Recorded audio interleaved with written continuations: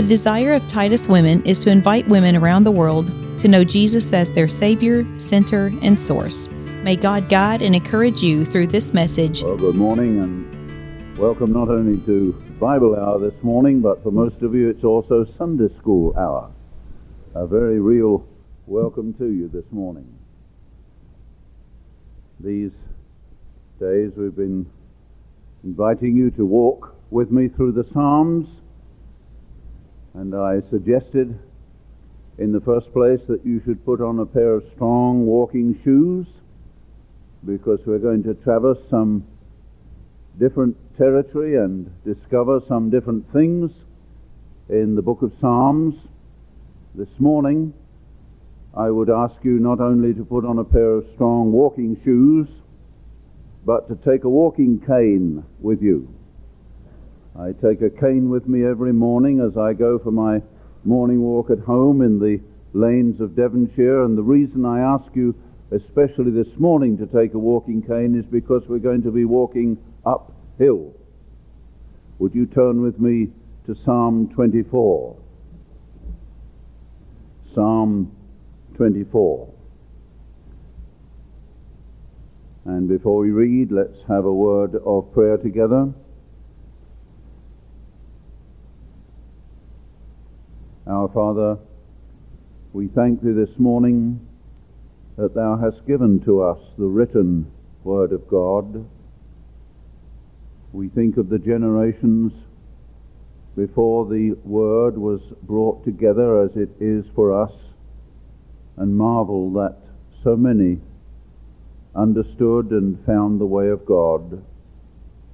We are without excuse. Forgive us that we neglect this map that charts out our journey. Forgive us, Lord, that we so seldom search it for ourselves, and grant that today the Word may live as we read and as we expound for Jesus' sake. Amen. The 24th Psalm. The earth is the Lord's, and all its fullness, the world and those who dwell therein. For He hath founded it upon the seas, and established it upon the waters. Who may ascend into the hill of the Lord? Or who may stand in His holy place? Or who may stand in that holy place of God? He who has clean hands and a pure heart, who has not lifted up his soul to an idol, or in the old King James, vanity, nor sworn deceitfully, he shall receive the blessing from the Lord, and righteousness from the God of his salvation. This is Jacob, the generation of those who seek Him, who seek your face. Selah, think on this. Lift up your heads, O ye gates, and be ye lift up, ye everlasting doors, and the King of glory shall come in. Who is this King of glory? The Lord, strong and mighty, the Lord mighty in battle. Lift up your heads, O ye gates. Lift up your everlasting doors, and the King of glory shall come in. Who is this King of glory? The Lord of hosts. He is the King of glory. In my walks day by day down the same lane, it's called Ugborough Road, not a very attractive name, called that simply because it leads to the village of Ugborough, in which parish we happen to live. It's a narrow lane. It leads down a very steep hill to go underneath a main highway called the A38, or the Devon Expressway, that leads down into Cornwall, the last county in England before you drop into the Atlantic Ocean. after going underneath this highway, you begin to mount a very steep climb. And although the lane wanders backwards and forwards, and I'm not sure whether I said it yesterday, but I need to say it today. I'm not sure whether Kitty Lentz is here, but it was her husband who gave us that definition of how English roads were made. He said when he came to England he was rather amazed at the way in which they wound this way and that way. But he said he'd finally discovered how they were made by a drunken Irishman leading a blind donkey. That's typical of dear Jimmy. And he'd have finished that by saying, "Uh-huh." That's about the only American I can say. But friends, as you mount up those tiny lanes, only the width of a car wide, you get finally to the ridge at the top of the hill. And it's that ridge I make for every morning. And I take a walking cane because it helps me not to slow down on the hill and get my heart rate going.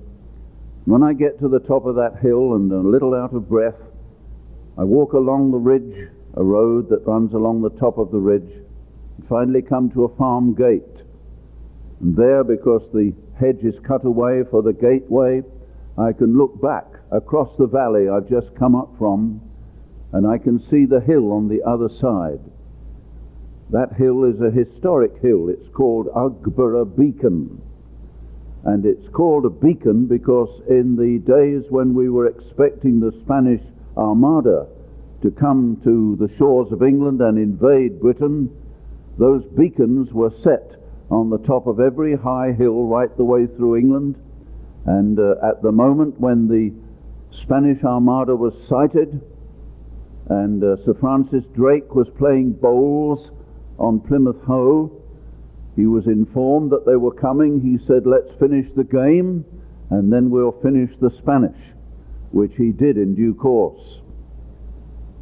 But the moment that Spanish Armada was sighted, a fire was lit on the beacon on the top of each hill, and in that way the whole of England was soon informed that the invasion was coming, and the local men who were to defend their localities were armed and ready to meet them if they came. It was a false alarm in the sense that the Spanish never actually landed, but we'd been invaded before by the Romans and then the Normans and so on, more recently by the Americans taking over so much of our industry. But don't worry, we're coming back, friends, and we're going to get every bit of tax that you didn't pay when you threw all that tea in Boston Harbor. Haven't you noticed how many BP stations there are now all through the country? We're coming back, friends. Did you know that Pillsbury was owned by Britain?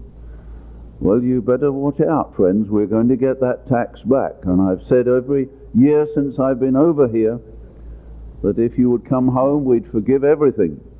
Just pay your taxes. Stop dredging that tea out of Boston Harbor and serving it up as iced tea, and we'll have you back. But you know, as we look back across that wonderful landscape, as the hill rises up to Ugborough Beacon, I'm reminded that Dartmoor, the great moor that stretches like a national park right beyond us, is there with the wild ponies and the wonderful flora and fauna that I've already tried to describe. And someone to help me this morning brought me a beautiful bunch of flowers so that I could say, do they smell anything like the British countryside? Has a Yankee accent. I beg your pardon, not a Yankee accent, not down here. Friends, I wish you could see that sight.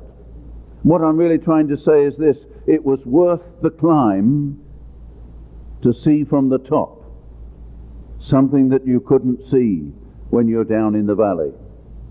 And it's always worth the climb.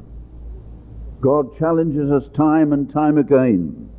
And we have before us this morning in this wonderful 24th Psalm, a challenge to climb. But there are conditions involved. I dare to say impossible conditions that are laid down by the psalmist. Perhaps we should see how this psalm fits in. F.B. Meyer, that great Bible expositor, that great devotional preacher of Keswick many years ago, said that this psalm is the third in a trinity of psalms.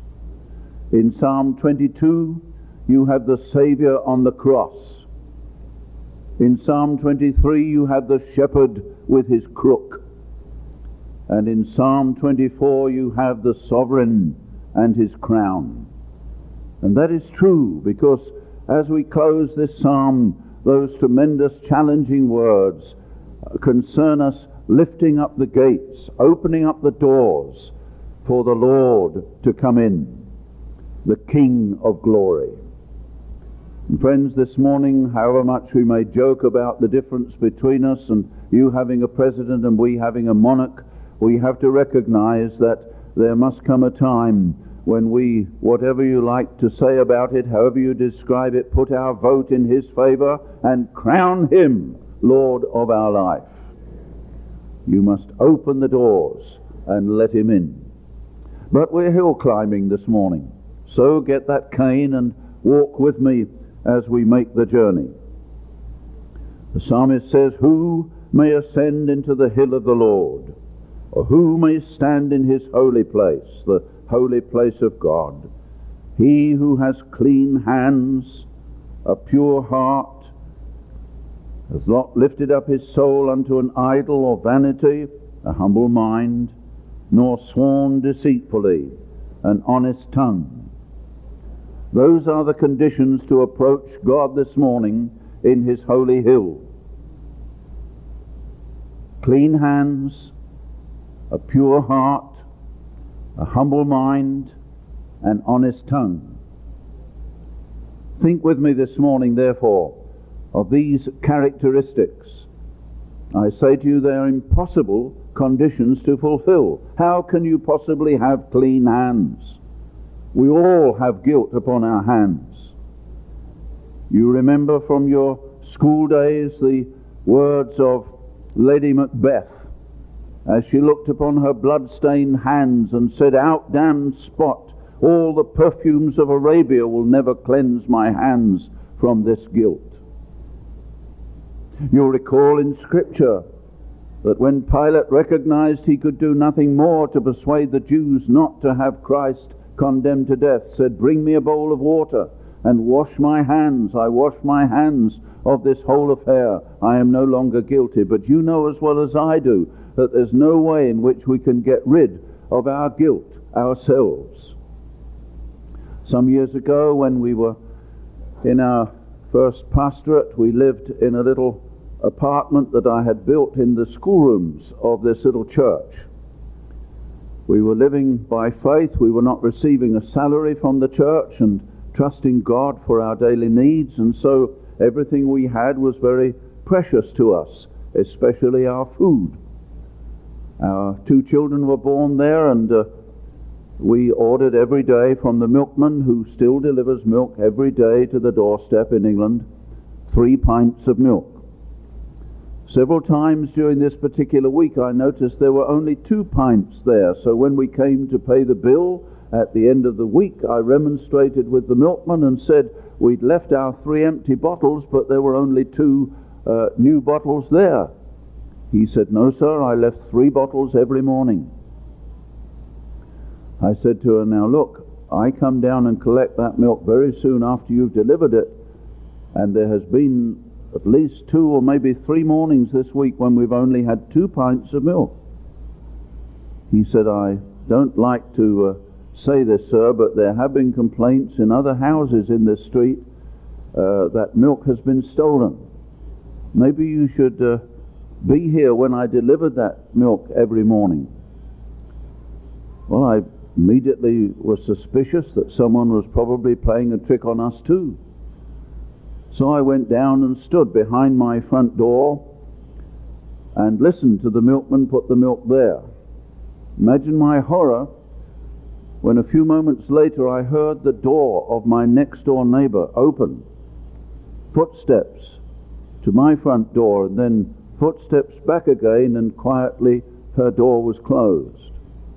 I opened my front door, and sure enough there were 2 pints of milk, but there was a ring of water where the third one had stood. I thought, well, if this is something that's happening regularly, and I certainly had been the recipient of that trickery, I'd better go to the police. So I went to our local police station, and I told the background of the story, and he said, well, sir, we can't really put a policeman out there all night long to wait for the milkman, but I'll give you some little crystals. And if you'd like to just, the moment the milkman comes, pop out and sprinkle these crystals on the top of the milk bottles, and then withdraw and wait to see what happens. He said these crystals will dye the hand of the person who handles them, and they can't wash it off.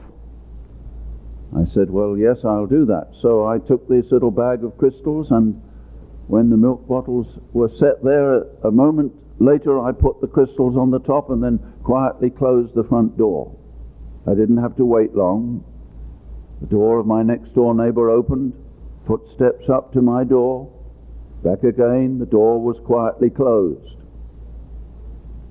I looked at the milk bottles, there were only 2 there, and so I called on the phone the local police station. He said, we'll have someone down immediately.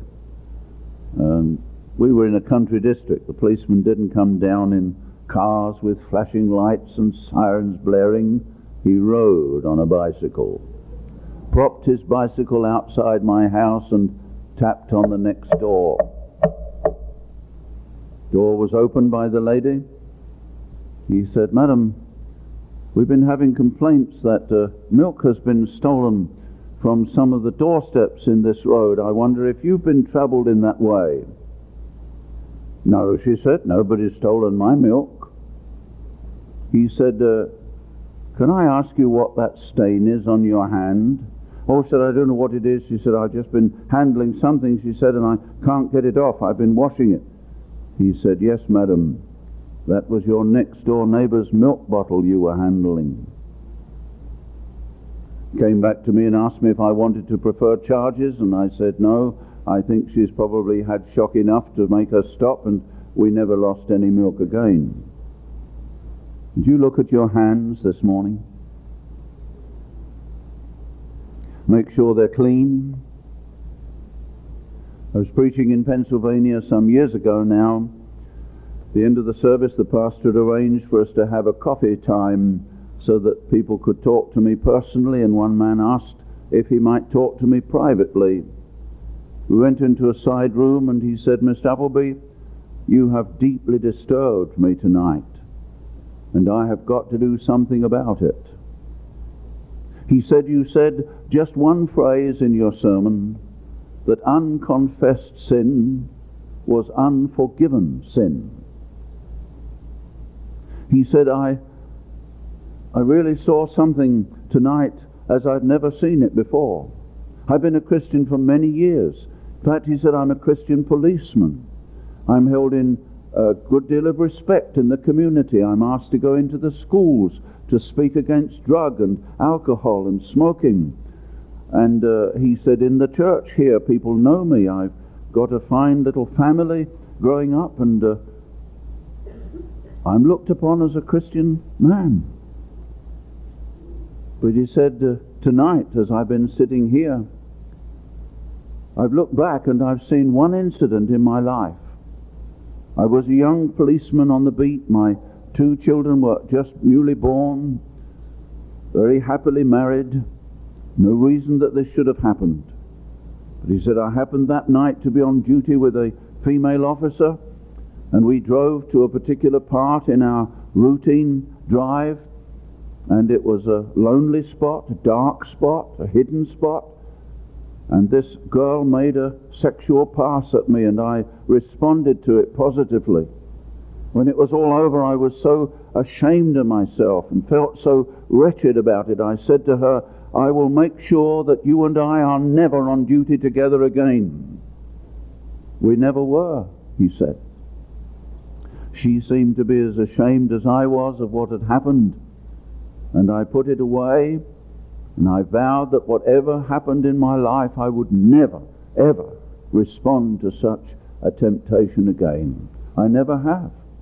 In fact, he said, God has been very good to me. I've never been in any compromising situation like that again.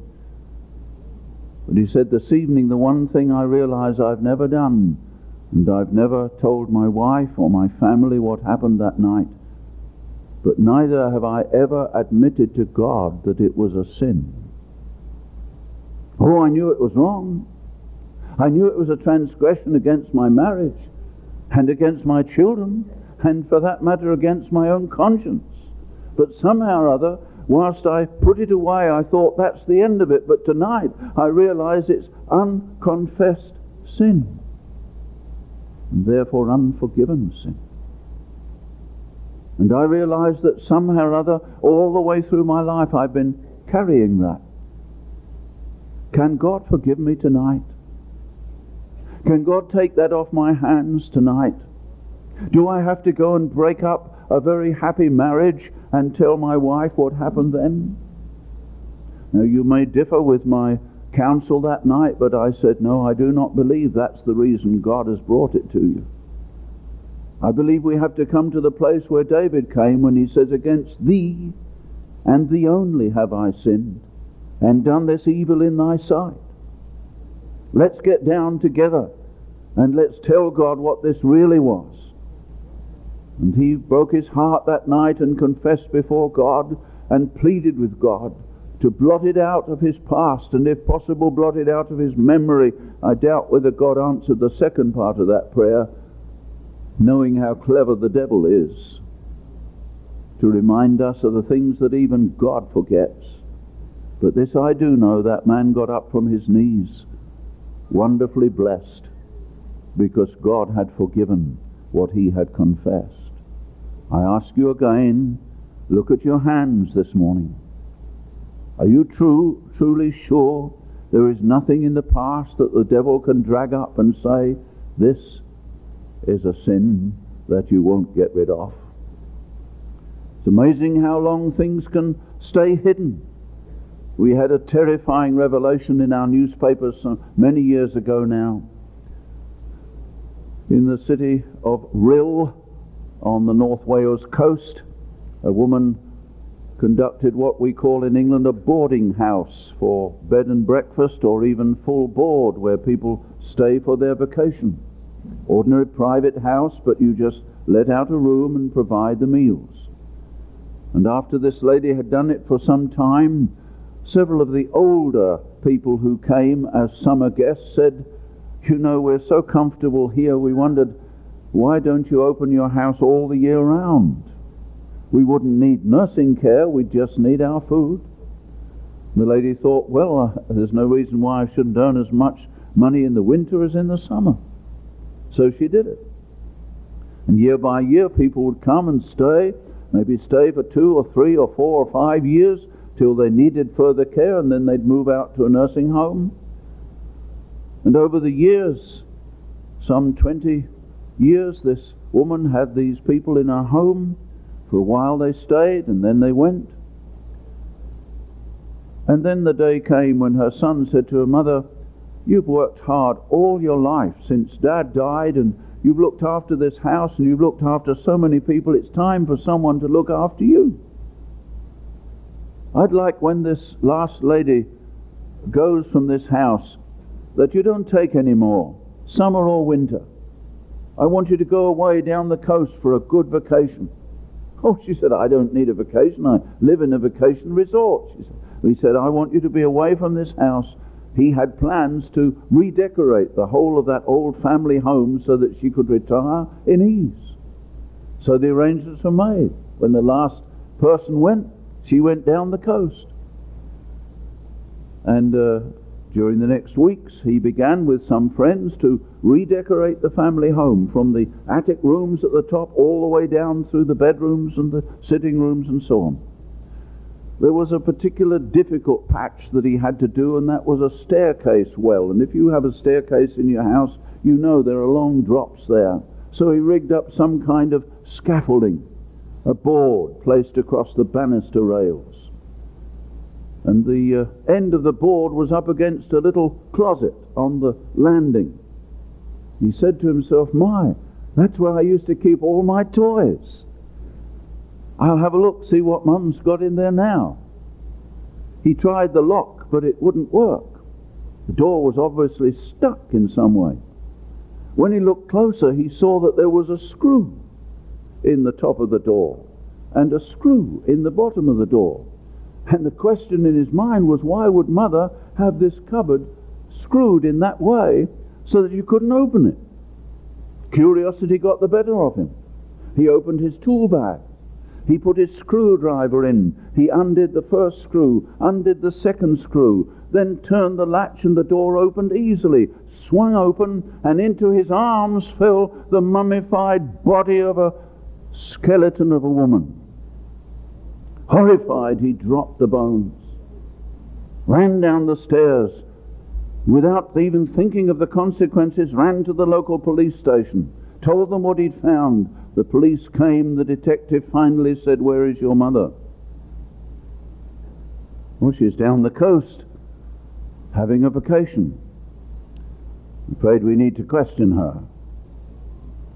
Friends, when the court case came out, it was revealed that that woman had strangled this old lady in the early days of her keeping of this guest house, placed this body in the cupboard, which because of the air passing through the cupboard had mummified the body, and it lay there all those years.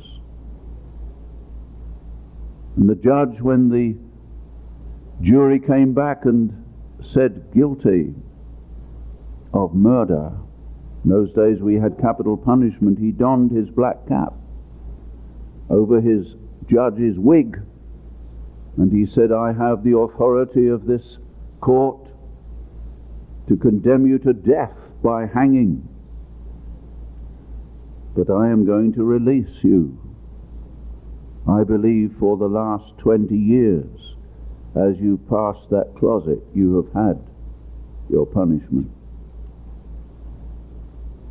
Friends, I ask you again, are your hands truly clean?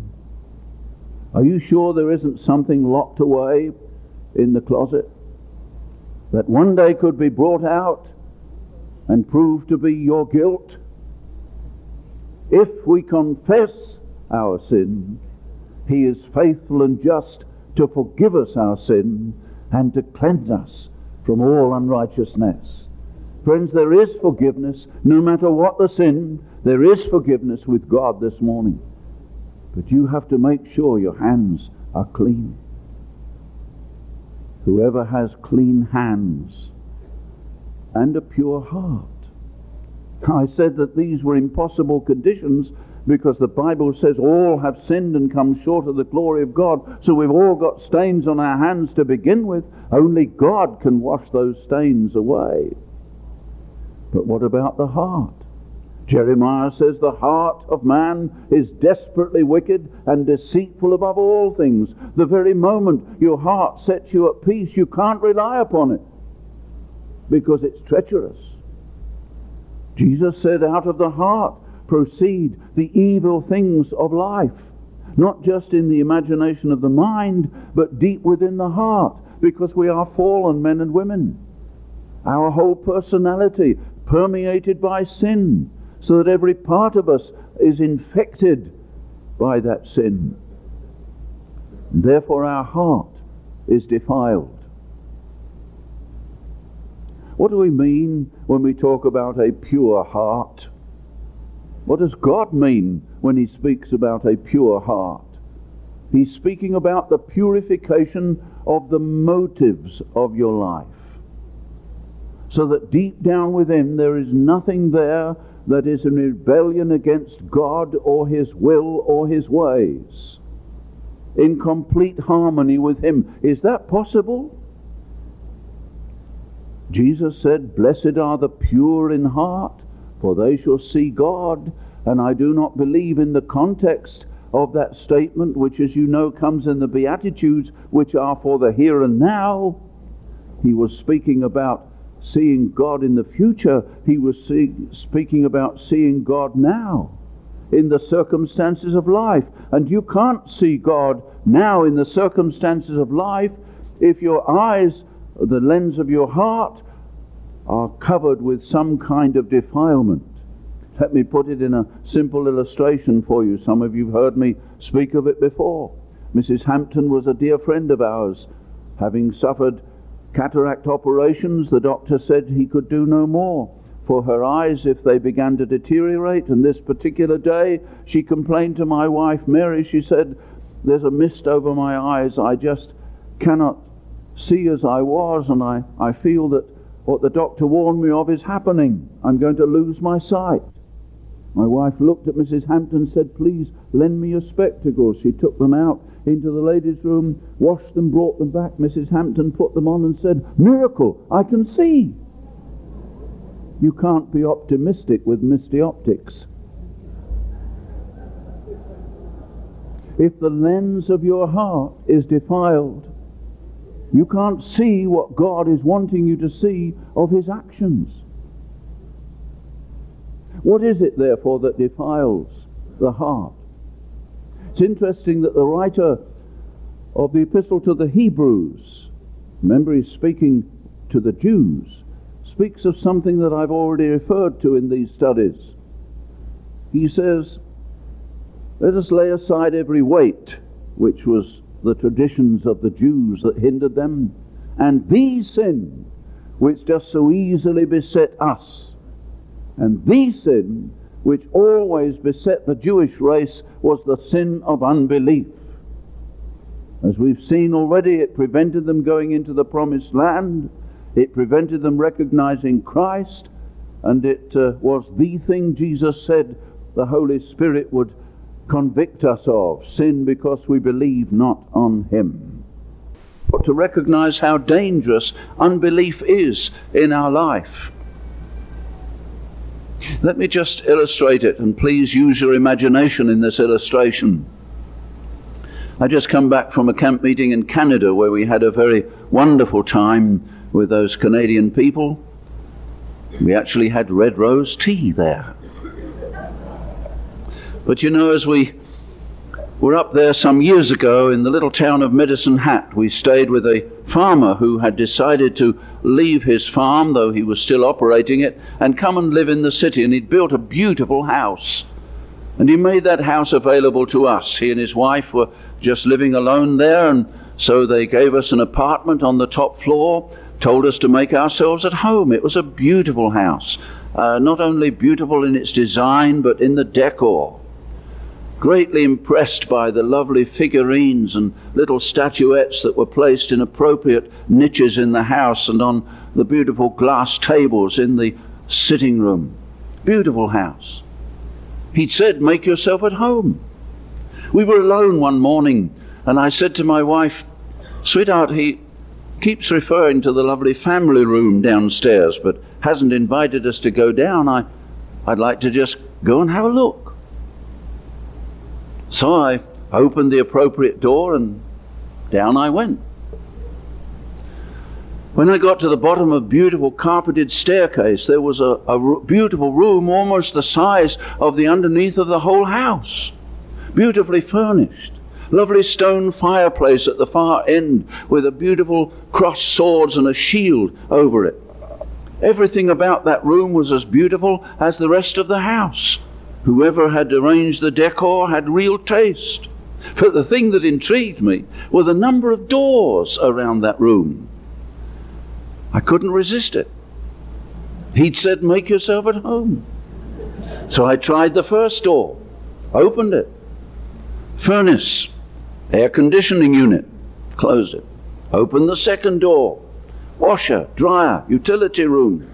Tried the third door, locked. Found the key. Put it in the lock, turned the lock, and I just opened the door that much when the snout of a German shepherd came round that door, past me, up those stairs, into that sitting room, and I heard glass and china smashing in every direction, friends. And at that very moment, the front door opened and I heard a voice saying, "What are you doing up here?" Mr. Knogle grabbed that German shepherd by the scruff of the neck and brought it down and threw it in that room and shut the door and turned to me and said, "Why did you open that door?" I said lamely, "Well, you did tell me to make myself at home." You don't believe that story, do you? He didn't even have a German shepherd. But you do. You do. Locked away in our heart there may be the secret of unbelief, anger, rebellion against God, a heart that is still defiled by something that does not walk in harmony with God's will. Oh, friends, beware. I've just read a sad story. I won't mention the man's name. The book is called Farewell to God. Story of a man who once was the closest companion and fellow evangelist with Billy Graham. Somewhere along the line, that man began to give way to the doubts in his heart, which ultimately turned to rank unbelief, and now he's written this book destroying everything that he can think of that we hold dear as Christians, pouring scorn upon those who dare to believe in the reality of God and the truth of His Word. Where did it all begin? Unbelief. Snout of that German shepherd just coming out and reaping havoc. Oh, friends, I plead with you this morning. When we talk about entire sanctification, the word means to be entirely separated to God. Not as a monk in a monastery in isolation, but somebody who is wonderfully sanctified by God, whose heart has been cleansed of that evil unbelief that will ultimately rebel against God and destroy your testimony and cause you to move out of not only the will of God but the way of God, and ultimately be lost in apostasy. I don't invite you to buy that book, Farewell to God, but I do invite you to take the warning this morning. We need a clean heart, because the heart of man, naturally speaking, is desperately wicked and deceitful above all things. What's God's remedy? There is one word used concerning the heart. It is cleansing. It's not used of the mind or the body, but it's used of the heart. Jesus said, "Blessed are the pure in heart." And when a heart is pure, friends, it cannot have any defilement left. No woman, when she does her washing, and you know how you used to do it, with all the muscle power and strength of your body, now the only thing that's tired on a washing day is your finger as you press the buttons. But friends, you would never be satisfied if you were hanging out that clothes, and of course now you don't even do that, but the corner of the sheet just touched the floor and was dirty. You'd say, "We've got to wash it again, it's not clean." God looks upon the human heart, and He's not satisfied until you allow the precious blood of Christ to cleanse you from all sin. Deal the death blow to that rebel unbelief, that German shepherd that will destroy your house. Friends, I don't want to labor the point this morning, but if cleansing is the word that's used concerning the heart, it's unique. Because when God speaks about the mind, He speaks with another word, it's renewal. And that's a process. When He speaks about the body, it's quickened to fulfill the will of God. That's a process.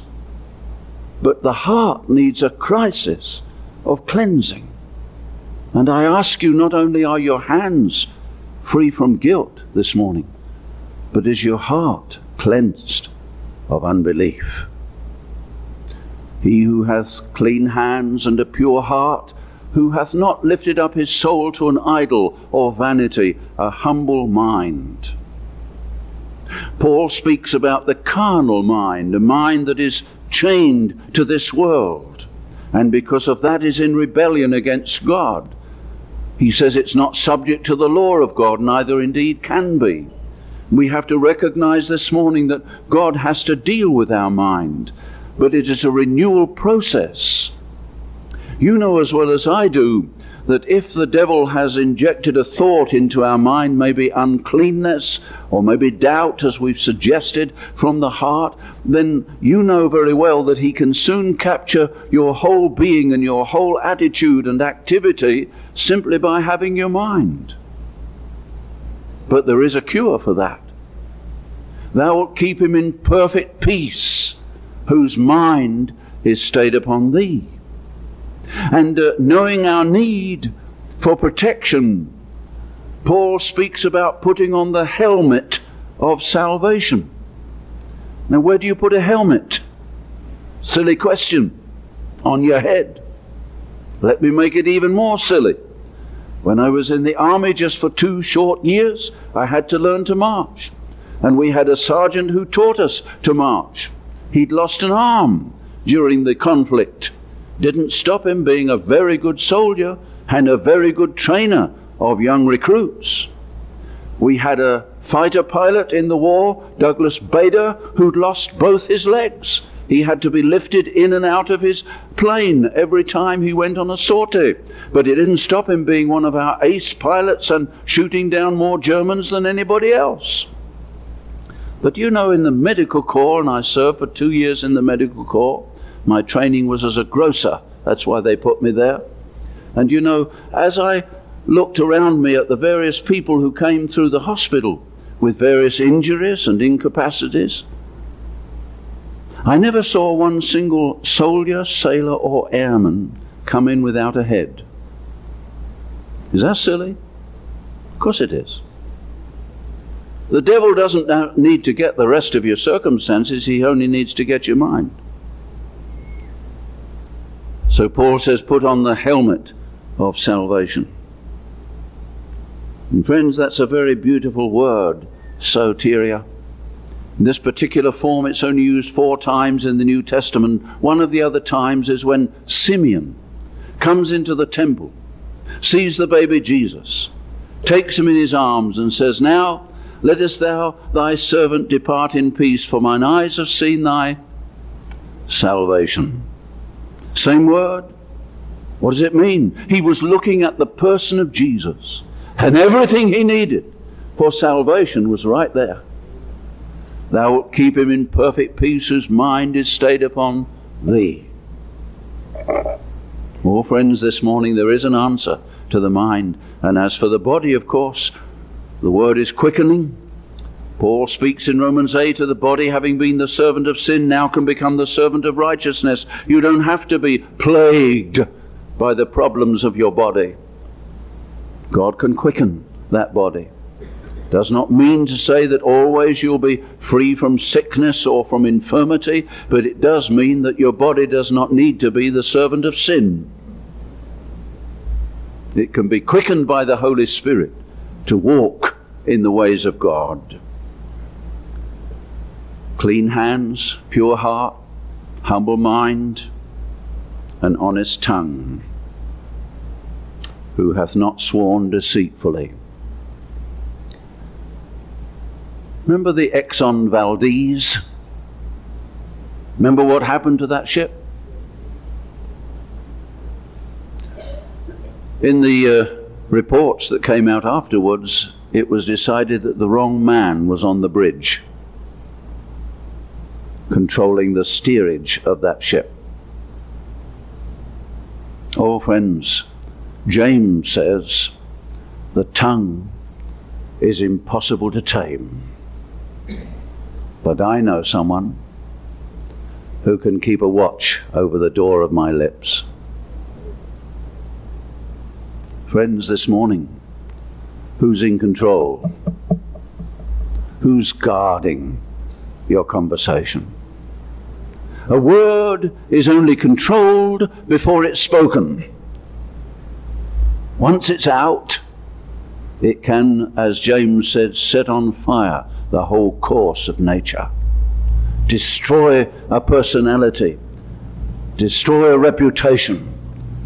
Oh, we need God to deal with our tongue, to so be in control of our life that as a ship is guided by its little rudder at the back, so the Lord can make those adjustments and steer us through this world with a tongue that is controlled by Him. Do I need to say more this morning? As we walk together up this hill, I hope you brought your walking cane, and I hope you kept in step with me until we get to the top. Because as I said at the beginning, it's always good to climb the hill, because we see something up there we can't see from down in the valley. Do you recall that God called Abraham to take Isaac to climb a hill? I don't believe it was a very high hill. I don't believe it was a mountain in the true sense, just like the hill I climb every morning in my walk. But you know what happened at the top, don't you?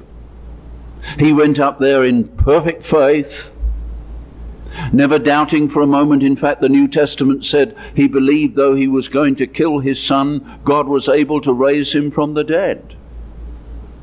That was his faith. No unbelief there. Something I can hardly imagine. To actually put a knife into the bosom of your own son. But Abraham saw and trusted God in such a way with a clean heart that he could do it. And he stood there with the knife poised, and you remember how God called, Abraham, Abraham, here am I. Touch not the lad, neither do him any harm, for now I know that you love me. And Abraham turned and saw the ram caught in the thicket, but he saw more than that, because he closed that chapter by calling the name of the God Jehovah Jireh.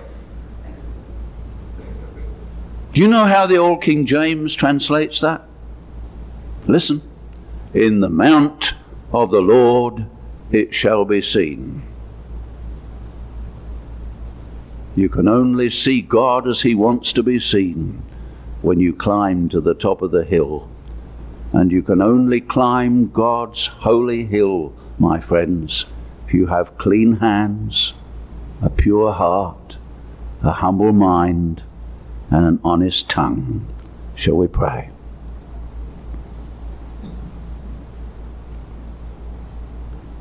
Lord Jesus, thank you for walking with us this morning. Take these words, pictures, ideas, interpret them to our hearts, and help us today to climb your holy hill and see you as you want to be seen. In Jesus' name, amen.